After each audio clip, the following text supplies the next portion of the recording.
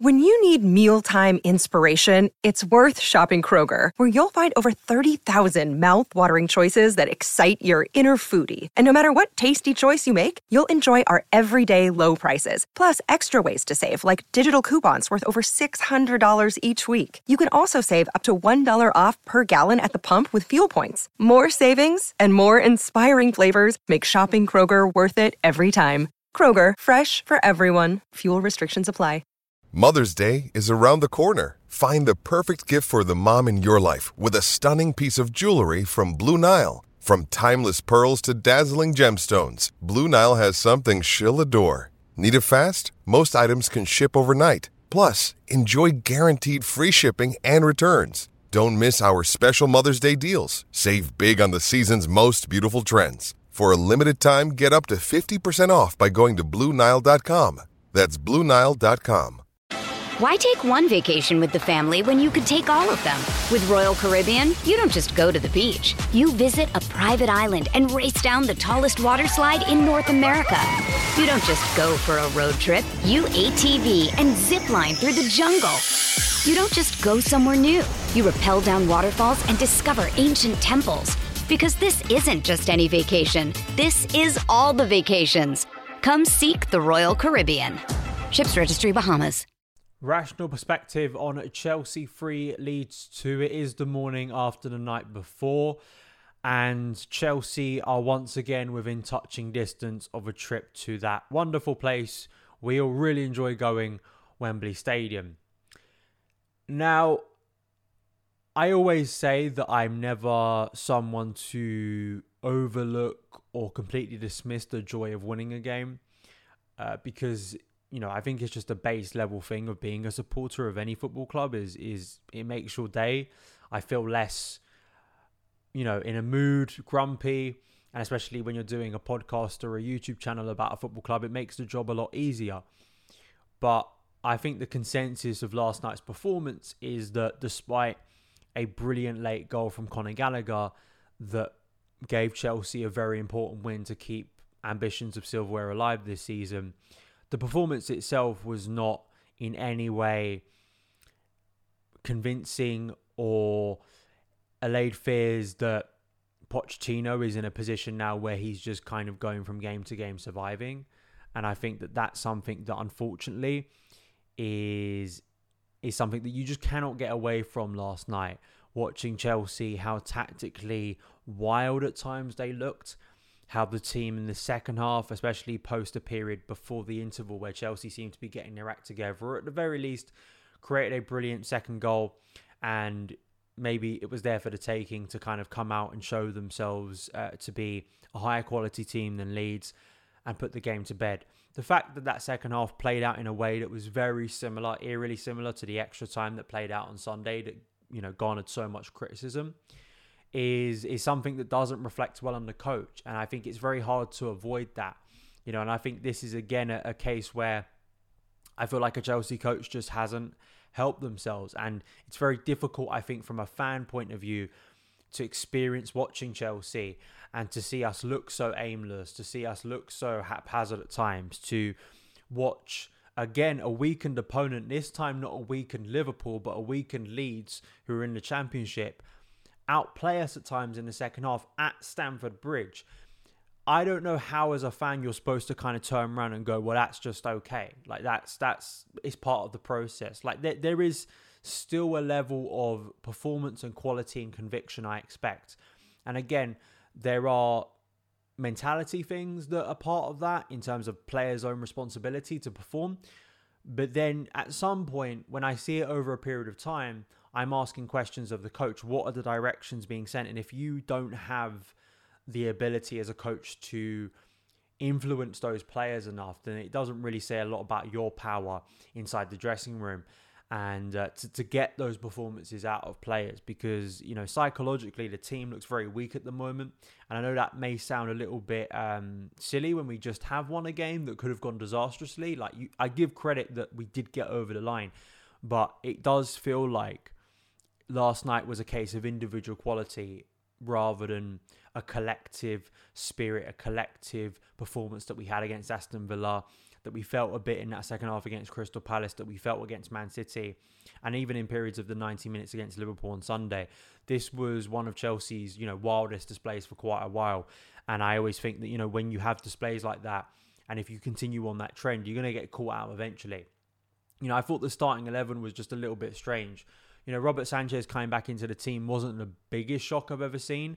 But, given earlier in the season when Petrovic was waiting for his first start, Sanchez kept his place in the cup competitions. I'm not quite sure why at the first sign where he could rotate, Sanchez gets that opportunity. And, Robert Sanchez, let's just clarify things right here, is not Chelsea's first choice goalkeeper.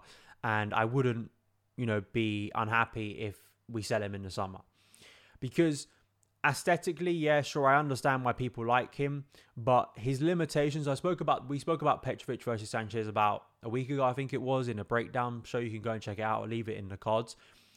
And my issue with Sanchez is, when it goes right, it can be really effective, especially when you're coming up against a team who press you very high. But the risk is too great. The limitations are too severe. When you compare that to a Petrovic who has come in as a very young goalkeeper and looked competent, looked assured. I know on the ball, he isn't the greatest in the world, but very few times does he put Chelsea in a position of jeopardy. And very few times do I get the sense that him and his backline have very little understanding of each other.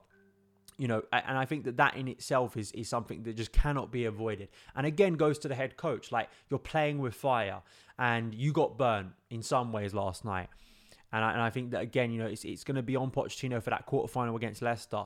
For me, I don't see the reason why Petrovic won't be starting that game. Any valid reason. And then if Chelsea get done by Leicester and it's a tight, game against Leicester and we end up losing because of a goalkeeping error, again, I'm less looking at the player. I'm more looking at the coach because you know what you're playing with there. It was the same with, looking around the team of, say, Enzo and Caicedo continuing to play.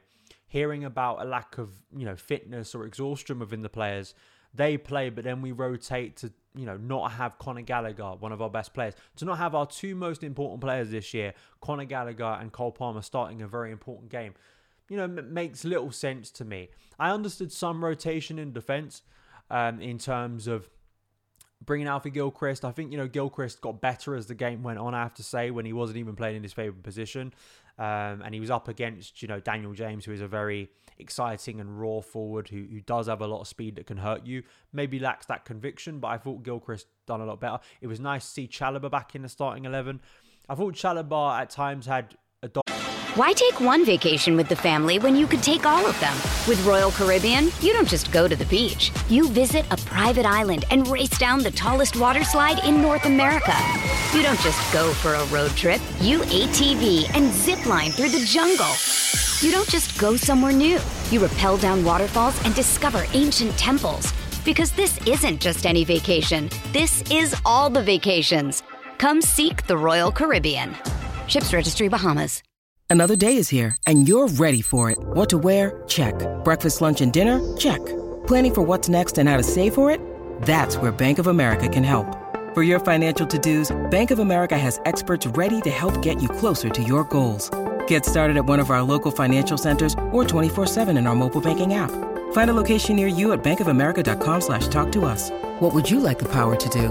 Mobile banking requires downloading the app and is only available for select devices. Message and data rates may apply. Bank of America N.A., member FDIC. Dominant game, but he can't. I can't just ignore, even though I like Chalobah, I can't ignore his involvement in the second goal for Leeds, where it seems like he's kind of expecting that ball to go out again.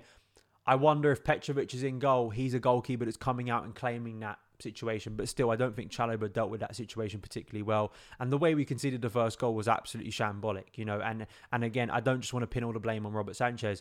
Disasi, who's been good in recent weeks, just waiting far too long to play the pass to Moises Caicedo. Or if you're worried about playing Caicedo into a position where he has multiple Leeds players around him and he could lose the ball inside his own box, let's just try and play direct, and it's not just a case of just hit the ball long at any opportunity, but it was just really bad decision making, and it was the worst start to a game where Chelsea needed to start very well after what happened on Sunday. But they responded well. Let's get to some of the positives. I thought Nicholas Jackson, Moises Caicedo, I thought had a really good game again last night. I think it will be overlooked once again, but Caicedo does a lot of work that I think would get more appreciation if some of his interceptions led to goals, but we're so bad at transition opportunities that he doesn't really get a lot of credit. But his pass into Nicholas Jackson was really good, and the finish for Nicholas Jackson, it's a very important goal in an important game for Chelsea. Jackson unfortunately couldn't elevate his performance after that, but the finish itself was vital for Chelsea to get back into the game and to stop any slump and to try and get things back on level terms. He did that. He showed responsibility. He stood up. Really happy for Nicholas Jackson. Another goal for him in his debut Chelsea season. And despite, again, our performance and kind of our structure was quite weird. At times it looked like we were going into a back three, but then that really left a lack of width on the left side. So Sterling was, again, it looked like for most of the game, because Gilchrist is not a natural left back, was kind of playing on his own there. And I don't think Sterling had a good game, but he wasn't really helped out by an overlapping left back to give him those opportunities to kind of isolate one of the fullbacks. I think it was Connor Roberts on the right side for Leeds last night. So that in itself was a problem, and again, looked lopsided, didn't look that favourable to Chelsea, where players were popping up, because you had Mudryk kind of playing as a 10. You sort of saw Madueke and Mudryk kind of rotating quite a bit. It did work, and I think we've got to give it praise for that. But as a team and as a collective, again, it looked like the spaces were quite wide, where Leeds were able to transition on us at times. I think a better quality team is probably punishing Chelsea in that situation. But the second goal was absolutely wonderful. I thought the build-up to it was brilliant. I mean, Noni Madueke had some, again, erratic moments last night, but his build-up in that goal was very important. Raheem Sterling, got to give him credit for his ability to, play the right pass, get on the right side, go to the other side, and then playing Mykhailo Mudryk, who scores a brilliant goal. I mean, it's a brilliant first-time finish, and Mudryk actually, for all my criticism, I thought had a much better game last night, and the fact that he scores a goal, unfortunately, it isn't considered the winning goal, but for him, it was a positive night, and I think there would be some justification for him starting potentially as a number 10 on the weekend against Brentford. But he, this is the thing with Mudryk, right? And I'll say this again, and this is kind of a blanket statement I've made before. I have no issue saying I'm wrong about a player if they play well and Chelsea win. I think Mudryk still has very erratic moments, but so do a lot of Chelsea players. And, if Pochettino can find a position where Mudryk is going to be a very consistent and effective player, then listen, happy days, right? But listen, it was a good night for Mudryk. I know some people are pointing out stats of actually how effective he is, per 90 minutes compared to some other players. I think it's a fair point, but he has had some very erratic displays too. It's just interesting to see how that situation is going to be managed and whether Mudryk does find himself in a number 10 role moving forward. But then what do you do with Conor Gallagher, who of course is an important player for Chelsea, as he showed later in the game. The second half performance was just, pretty disgraceful, really. The way we just didn't turn up in the second half, or at least for a large portion of the second half, the game looked completely aimless with Chelsea. We had many opportunities sparked by some Caicedo interceptions to transition on Leeds, we decided to sit deep. If you sit deep, but then you can't counter properly, then it just looks really, really foolish. And the nature of their equaliser, Mateo Joseph looks like a really exciting forward. He gets his first 2 senior goals, though, against Chelsea Football Club. It's things like that people look at and they scratch their heads and go, it feels a little bit ironic, but then also it's kind of like we shouldn't be getting done like that, and really being a platform for players like that, not even first choice Leeds players, to get themselves up and running. And it was just a passive way that equaliser was conceded that was just very hard to take. And I think for a long period in that second half, it was very hard to see how Chelsea were going to find themselves a winner. But then, as I think happened during the game, the quality that Chelsea have within themselves compared to Leeds reared their heads, and that's how Chelsea won the game. Enzo Fernandez plays a really good ball into the feet of Conor Gallagher. Conor turns, brilliantly gets out of his feet, and unlike on Sunday where he hits it at the goalkeeper, he lifts it above Meslier, and Chelsea win the game. Conor again proving how big of a player he has been for Chelsea. I know it doesn't completely overrule what happened on Sunday, but for him, it's a really good moment, and it shows again why he is a first team player, and it gets Chelsea over the line. But it was a chaotic night. I can't sit here and honestly tell you that, it was a really sign of Chelsea putting it back on the critics. No, I think that's disingenuous. I also think it's disingenuous to sit here and tell you it was all crap, because I thought Nicholas Jackson's first goal was good. I thought Mykhailo Mudryk showed signs of promise, especially with a finish of that kind of conviction for a player who doesn't show a lot of conviction. And of course, Conor Gallagher really stepping up and showing a level of quality when his team needed it. But for Pochettino, I think questions are going to be asked. And, I think you struggle to build patience and trust when performances look like they're just surviving and we're just limping from game to game to game, because then I think fans find it very challenging to see, well, what is the long-term vision here? If we just start surviving game to game, there's nothing really to justify the long term. There's no belief that in the long term we're going to get better, because there's no platform there, right? There's no sense that, they're good things, but there is much of a reason to believe that those good things could be cultivated and better formed into a better structure under a different coach. And that's what Pochettino, I think, is really struggling with. Now, only a couple of weeks ago, I think we were having more complete performances where I think you could genuinely sit here and go, as we did, that's a more convincing performance. The team looked more unified.